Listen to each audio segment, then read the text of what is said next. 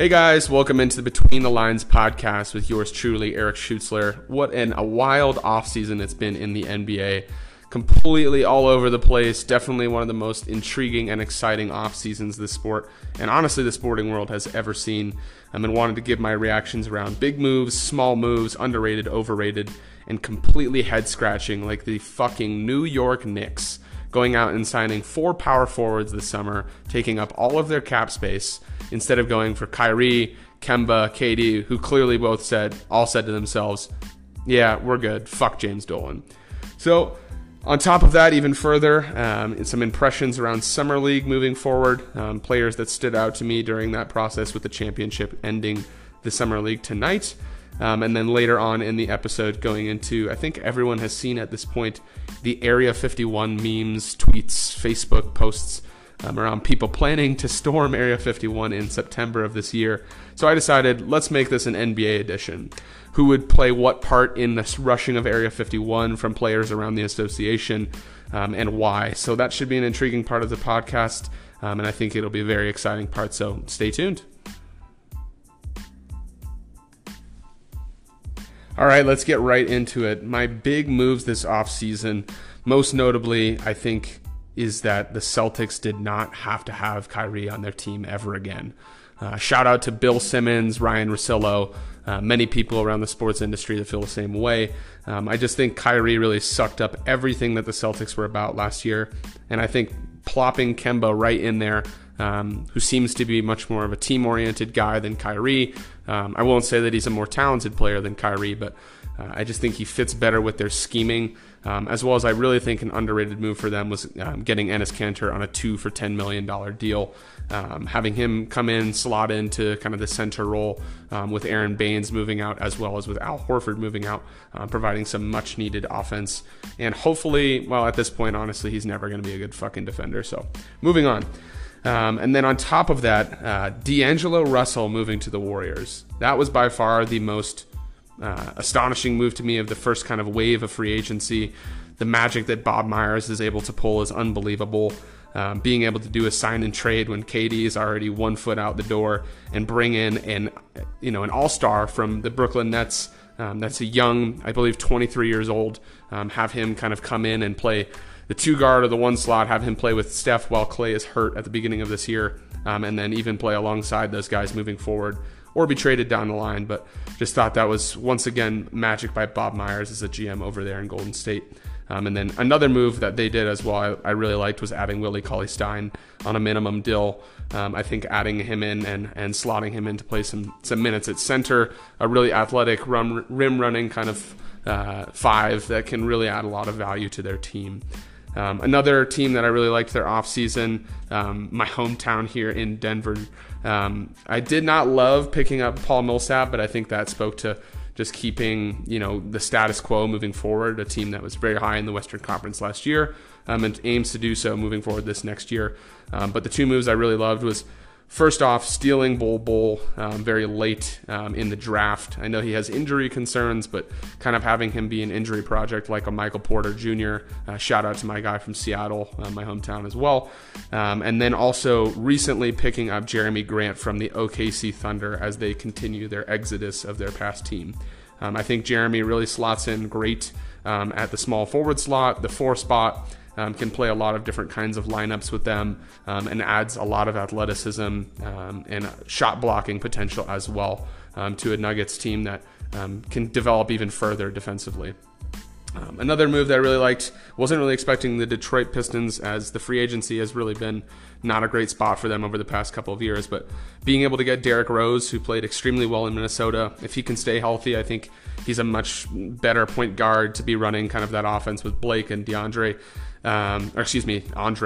Drummond, than Reggie Jackson. Just not a fan of Reggie's game, getting paid a ton of money, and bringing in D Rose on a pretty team conservative deal financially, and then being able to also bring in Markieff, obviously in my opinion kind of the lesser of the 2 Morris brothers in terms of talent, but really, really great defensive player. I think being able to bring him in, bringing in a name to come play in Detroit is important to them as well. And then the last team that I really loved, some big moves of theirs, was definitely the Indiana Pacers. You have to say that. Didn't love the sign and trade for Brogdon. I did like bringing him in, but I thought giving up a couple of picks over to Milwaukee is kind of a steep price to pay, as well as paying him, over $20 million annually. But loved the trade of TJ Warren, not really having to give up very much. And then adding, a sharpshooter in Jeremy Lamb, who has left the Hornets like everybody should be at this point. And then really some overrated moves. I think the big ones for me would be Bogdanovich and Conley joining the Jazz, but in a specific lane. I really think that the Jazz are going to be a great team. I really think they're going to be, exceptional defensively, especially with Conley and Donovan Mitchell kind of running that backcourt. I think they're going to be a lot better than they were last year. Maybe not in terms of standings, since they were already good last year, but seeing kind of the sports pundits and people around ESPN, anything like that, really chatting about how the Jazz are, silent Western Conference championship favorites, finals contender favorites. I really don't see that with that team. I don't see a lot of depth really on that team. It's pretty top heavy, losing Derek Favors, losing a bunch of different players along that. I do think they're going to be a great shooting team, and I think they'll be really good defensively, but I just don't agree with the aspect of them being an NBA championship contender just yet, unless Donovan Mitchell just goes absolutely crazy and becomes, light D-Wade basically going forward this year. And then, like I chatted about in the opening, not really overrated, but just absolutely head-scratching and disheartening for everybody in the Bronx, any borough, really in New York, regardless of if they're Nets fans. I don't care. The Knicks are just an absolute travesty. I don't care what anyone says about, James Dolan. I've seen that he takes care of his own players, anything like that. It's become abundantly clear that no potential players of this generation and probably of younger generations really want to deal with the uncertainty and instability of the New York Knicks organization. And it's been evidenced this offseason, missing out on Kyrie, Kemba being, also from New York, and Kyrie being from nearby, obviously in New Jersey. He did grow up a Nets fan, but and then KD, as well as, other notable star free agents that they could have been targeting. I did love the Julius Randle signing, being that it's a team option on the third year, and at a pretty equitable kind of team value for the value of Julius Randle. I really think he's a great player. I loved what he did in New Orleans. I really liked what he did in Los Angeles too, just don't think he was a good fit. And then obviously with Zion coming into New Orleans, they don't really need two exact replicas of one another. And yes, that's my comp for Zion, is a more athletic Julius Randle. Come at me. And then moving forward, just, Taj Gibson, and then wildly getting Marcus Morris to leave the Spurs out of the blue. Did not love that move for Marcus, going from, a playoff contending team to a joke of a franchise that will be in the lottery again. And I think it's just really sad for, a player of RJ Barrett's capabilities, and even for, a player like Mitchell Robinson, who I'd like to have, more pieces around them. The Knicks will argue they brought in some veteran leadership in Taj and other players within that kind of aspect. But I don't see how you even have a semblance of competing. And it's definitely disheartening for any Knicks fan. And it's disheartening for a lot of NBA fans to have, a pretty moribund franchise with the Knickerbockers, where the highlight really is just watching Walt Frazier on TV with his crazy ass suits. And then on top of it, I've seen a lot of notes and work around the OKC Thunder. I am absolutely loving this offseason. I am from Seattle originally. I live here in Denver, but obviously being from Seattle, I have some bitterness. I think it's, for being OKC, call it ego or anything. I thought I was okay with them having a good team, because, obviously they don't really have a lot of other things really great to do in Oklahoma City other than watch their professional basketball team. But I think they finally get what they deserve from Seattle people. Obviously, we could have done more to support them in Seattle, but seeing them kind of go through some pains and struggles that we went through instead of competing year in, year out since they had left us, I think is good to see. And my least favorite player in the league now is on the Thunder, and probably will be traded, but if CP3 does stay there, I just think the irony in that for me would be absolutely hilarious. Pretty clear that Westbrook and Paul George may be buddies. off the court, but really didn't work well together on the court, and realized that their championship potential would have to be elsewhere. It would not be together. And Presti just said, fuck it, I'm imploding this entire thing. I'm going to stockpile draft picks to 2026 when I sure as hell won't be the GM, there's no way he's going to be the GM that long. I don't understand the love for Sam Presti comparatively. I think a lot of those picks, coming from the Lakers, from the Clippers, a lot of different franchises like that, even Denver and the Rockets picks that they're getting. I don't believe they actually got Lakers picks, so scratch that. But all of those picks that they're going to be getting moving forward, unless those teams absolutely implode over the next coming years, those are going to be, late first round picks from, 15 onward towards the end of the draft, where obviously the talent pool in terms of getting a superstar is a little bit harder to find. Kawhi Leonard, most notably, I think, is the last one at pick 15. But it's definitely a more difficult kind of route to go. So I think that is a little bit overrated in terms of their stockpiling of picks. I would tagline off of what Jalen Rose and many other people have said, if they need to package those picks and go get a star like a Bradley Beal from Washington, who's clearly trying to move forward and stockpile draft picks of their own and rebuild from scratch. I think that would be a smarter move for OKC. And then as well, I just think the irony of having CP3's horrendous contract on their books. I'll be interested to see if Miami takes the bait of taking him on. But I just think they're in a bit of a disarray at this point. I think the only saving grace was being able to get Shai Gilgeous-Alexander from the Clippers, who I think could be a really great NBA player here in the league. And I think this Westbrook CP3 situation really deserves its own segment. Obviously, with Paul George being shipped out of Oklahoma City, Westbrook really was in, I need to leave now mood. Being able to get out of Oklahoma City, I know he loves the city, but he wants to compete.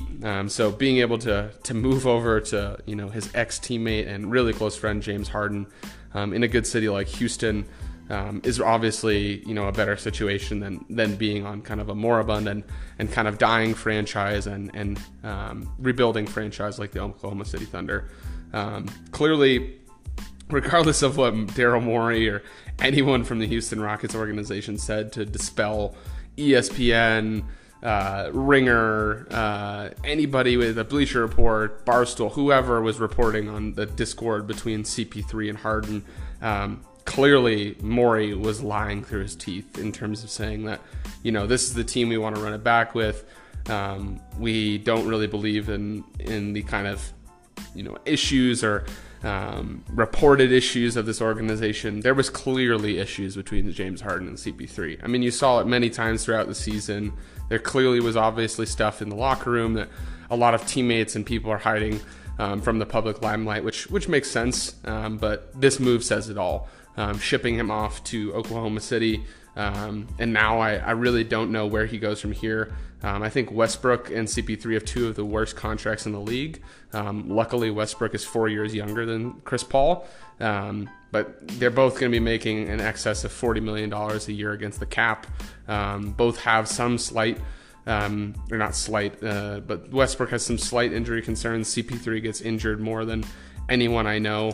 He's pretty much like every dying horse at Runway we've been hearing from. Can't remember the name of it, but that's basically Chris Paul every time we go to the off season. But it'll be interesting to see what happens moving forward. I think CP3 in Miami would be interesting. I don't know if Pat Riley makes that move just because of it really, really caps them against the cap moving forward in terms of a salary kind of standpoint. And I'm not sure that that's what they're looking to do. I've seen things floating around of CP3 getting bought out and joining the Lakers. I, as a fan of drama and beef and in the association, would love that because I would love to see what then happens with Rajon Rondo's contract with the Lakers. Do they immediately trade him? I don't think they want, a situation like where we were looking back with the early 2000s Wizards with Gilbert Arenas and Javaris Crittenden or anyone like that bringing guns into the locker room. But CP3 and Rondo absolutely fucking hate each other, so I just don't see that one working out long term. And I just think that's kind of the last big move, the last shoe to fall will be what happens with Chris Paul I'm not sure if they'll be able to move him before this season starts. I could see him getting flipped, to a contender or somebody in December when these new contracts are official against the cap and can be traded. I think that's more likely at this point, as I think he would have been traded by now. But we'll see moving forward. But as I said before, I absolutely love to see the Thunder kind of spinning their wheels as, a Seattle Sonics born and bred fan, and having them deal with one of the most whiny and complaining players in the NBA within CP3, and dealing with paying him $40 million a year on top of that. So good luck with that, Sam Presti. Good luck with that, Clay Bennett, anyone over there at the OKC Thunder. Have fun with that bullshit. And now for Summer League impressions. The big ones for me, obviously, the Summer League needs to be abolished. The second that Zion went down with the bullshit knee injury, which is something we see tremendously year after year, is a player highly touted like Zion coming into Summer League that has been going through the media racket, hasn't really been working out, hasn't really been practicing. They'll bang knees with somebody one time, or they'll not even roll an ankle, but maybe tweak something in the locker room or bust a toenail. And immediately the press conferences, they're done for the entire Summer League, which, to be honest, really kills the momentum of anything within the Summer League. I think the only reason that Zion even played a single game was because the Knicks were the first game and they wanted to see Zion versus RJ Barrett being Duke teammates. But other than that, the Summer League is it's pretty boring, other than really getting to see kind of middle tier players, or people kind of fighting for a roster spot, people trying to really get up at there within the league, and guys that are late first round tricks trying to prove that they can get some minutes moving forward into training camp and moving forward. So the big ones that stood out to me was definitely Nickeil Alexander-Walker. I think a lot of people are talking about him right now. My comp for him for sure would be Shai Gilgeous-Alexander. He reminds me a lot of him, just a cerebral passer. I think a pretty good scorer, pretty decent shooter as well out of Virginia Tech. And I just think across the board, I think he's going to be a really excellent player to be able to learn under the tutelage of Drew Holiday in New Orleans, be playing and hopefully getting some minutes with Lonzo Ball and Drew in that backcourt, and Josh Hart, as well as some other guys within the guards group there. I think that he deserves to get some minutes down in New Orleans. He's a really great player. But yeah, he reminds me a lot of Shai Gilgeous-Alexander. In the summer, really showed that with some amazing left-handed passes through the lane to Jackson Hayes, who I'll chat further about as well. But obviously, even further, I think Carson Edwards from the Celtics, I really loved that pick. Obviously, everybody saw Carson when he was playing at Purdue, led them to Final Four, deep playoff run in March Madness, and played out of his mind. But clearly not out of his talent or out of his mind in that aspect. He's really backing it up. I know that the Summer League is not the same as NBA talent, but it's definitely a step up from a traditional college experience or anything like that. And I think that he's really showing out. He's been an amazing 3-point prowess for them in Summer League so far. Dumping off, it's pretty easy to pass to guys like Taco Fall or Grant Williams.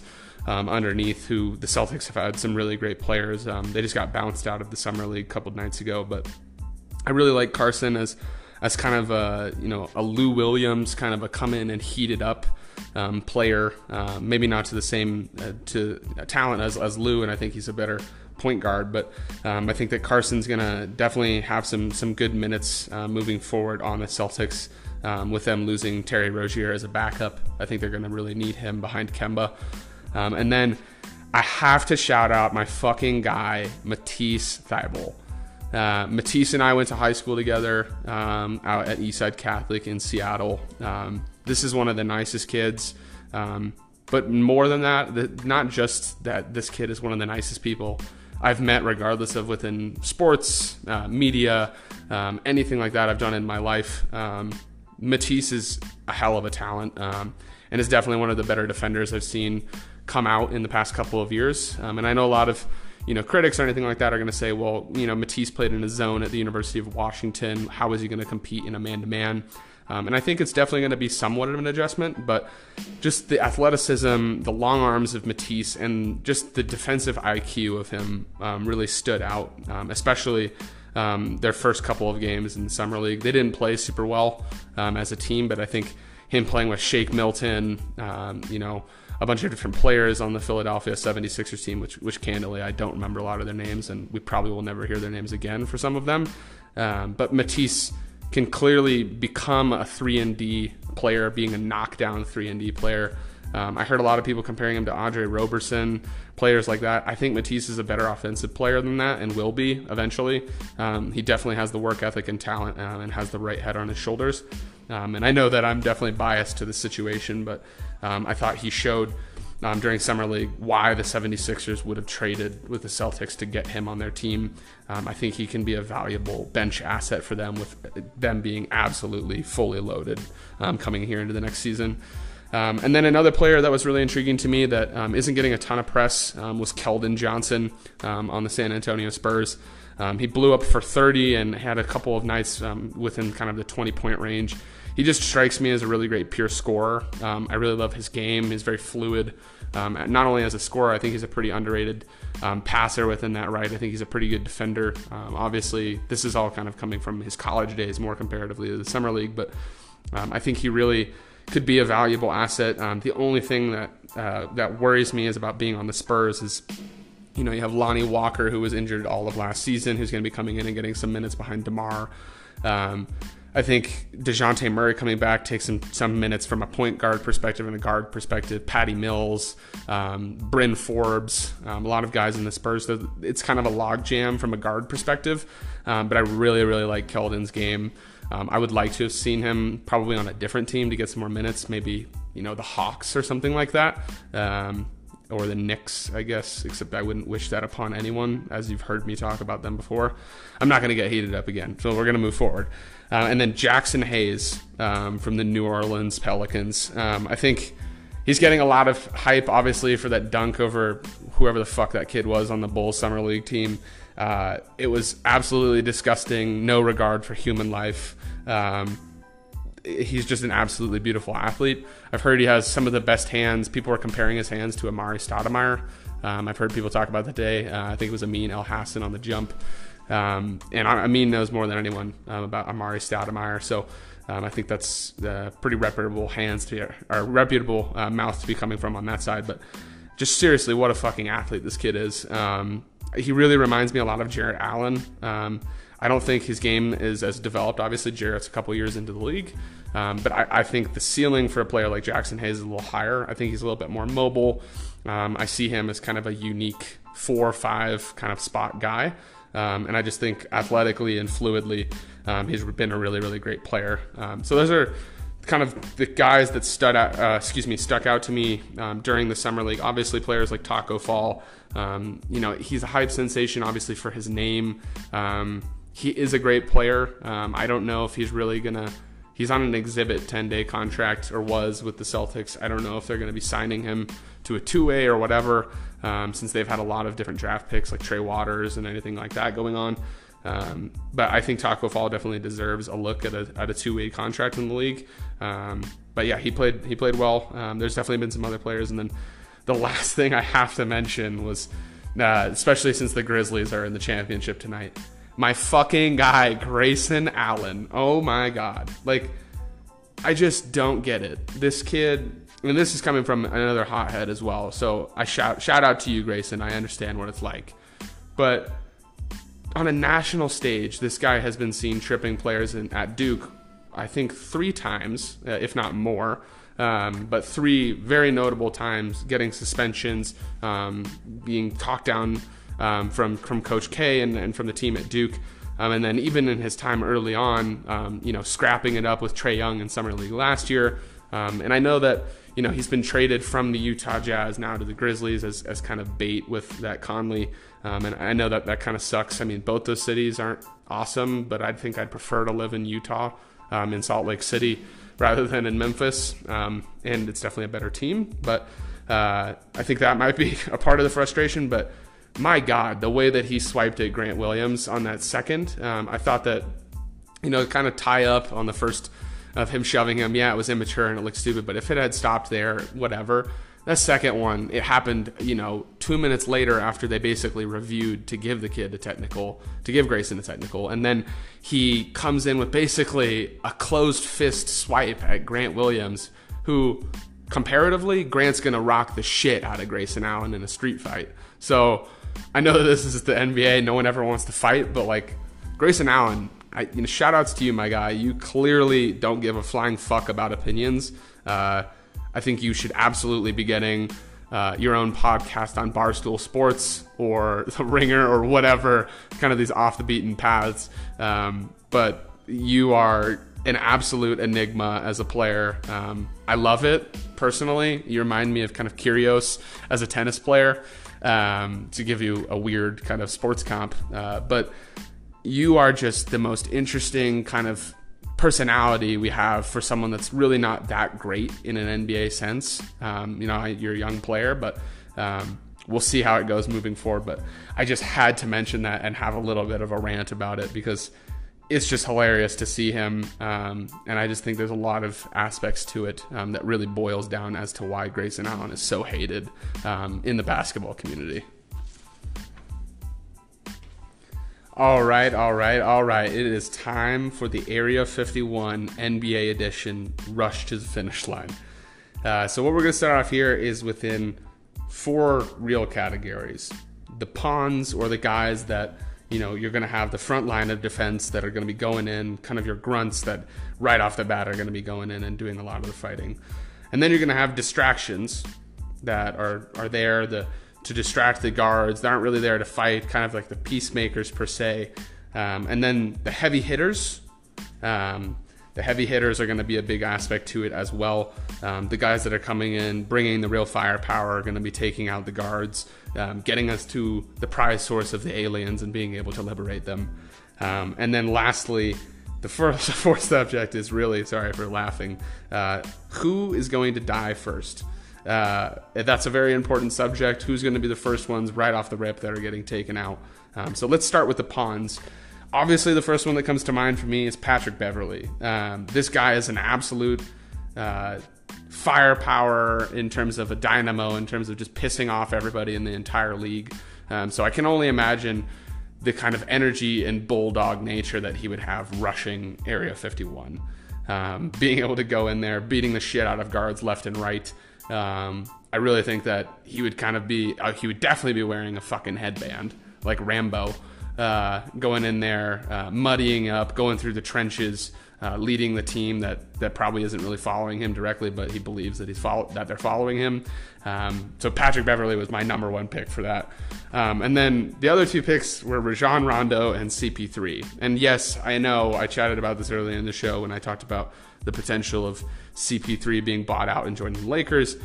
The big thing about this is Rondo and CP3 might actually kill each other first. They might not actually kill anyone, but if they're able to harness that negative energy towards one another and towards really the world, since both of them seem to have clear issues with that, I think that both of them moving forward are going to be an amazing kind of frontline offense for us.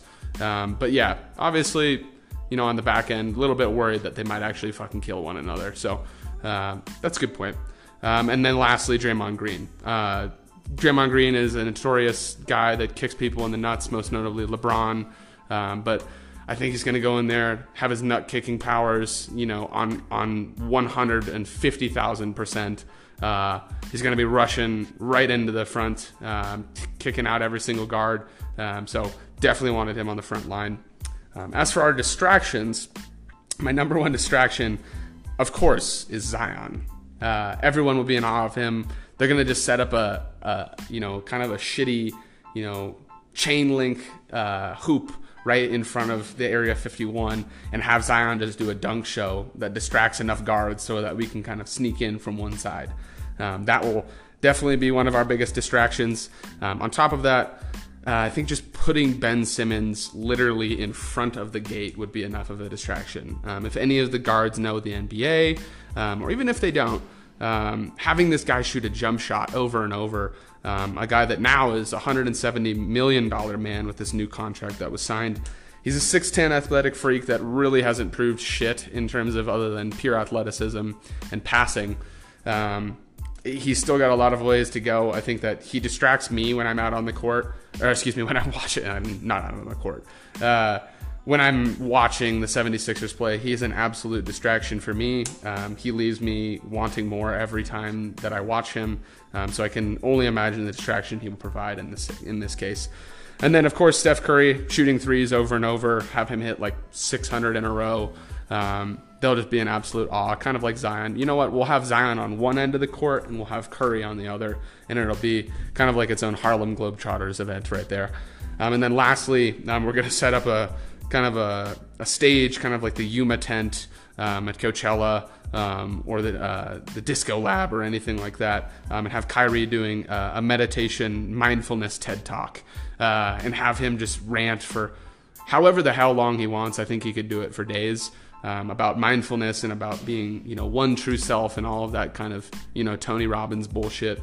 Have him just go on with that and have the guards either completely enamored by him that it's Kyrie Irving talking about all this stuff, or just absolutely laughing at everything he has to say, because he's basically just a walking version of his own Instagram at every point of the day. And then the heavy hitters, the big ones that came out to me off the bat, the Morris twins, Markieff and Marcus. I just think that they're the two toughest dudes in the league. I would not fuck with them in a dark alley. I don't think anyone really would. And I would love for them to be the ones carrying basically like akimbo M16s, just running in and just spraying down everybody. And then Joel Embiid, Anthony Davis, and the Greek Freak. I'm going to nerd out for a moment. If you've seen Lord of the Rings and you remember the Ents, those are the trees from the Lord of the Rings that charge Sauron's and Solomon's castle, and being able to go in as basically the trees. I think that will be Joel Embiid, Anthony Davis, and the Greek Freak. So that rounds out kind of our heavy hitters. And then I saved this one for you guys because I think it's really, really important. LeBron fucking James is just going to be a battering ram that runs right through the entire heart of Area 51, and he will be half the reason we even win the battle. So that just had to be said. And then the commander-in-chief will be Steve Kerr. He'll be back at the base. However, I don't think he's going to be really running in and doing a lot of the combat. And as Nick Young has told us, he'll be probably rolling a blunt quite efficiently. So I think he'll be in the back smoking up, and just basically running the show and being the commander in the back. And then who dies first? My big ones would have to be, actually, I'm going to go back, and as I'm saying this, I'm going to say it's Chris Paul. Because if anyone is going to die first, it's going to be the guy that gets his hamstrings shot out by an imaginary sniper in every Western Conference final or Western Conference semi. It's definitely going to be Chris Paul. He's going to injure his hamstring and get shot down in 3 seconds. He will be the first one to die. And then, so he's not really a great pawn, but I guess he can be a shooting target. Sorry, Chris. And then who is the next person to die? I would say probably John Wall. He is injured 24/7. There really isn't a ton of value to him other than just being injured and being an enigma in the locker room. And I think he'd just piss off enough people. He'd probably die first. And then I'm just going to pile on at this point. The whole fucking Knicks organization. James Dolan's going to get shot. Like, he won't even be in the literal area. He'll be like 700 miles away, and they will purposely go for James Dolan. And then the entire Knicks team, because there's not a lot of talent. I think RJ will sneak through the cracks. He'll make his way out. But other than him, I think everybody else, unfortunately, on the Knicks is probably going to go. So yeah, that's my Area 51 downgrade of how things are going to go.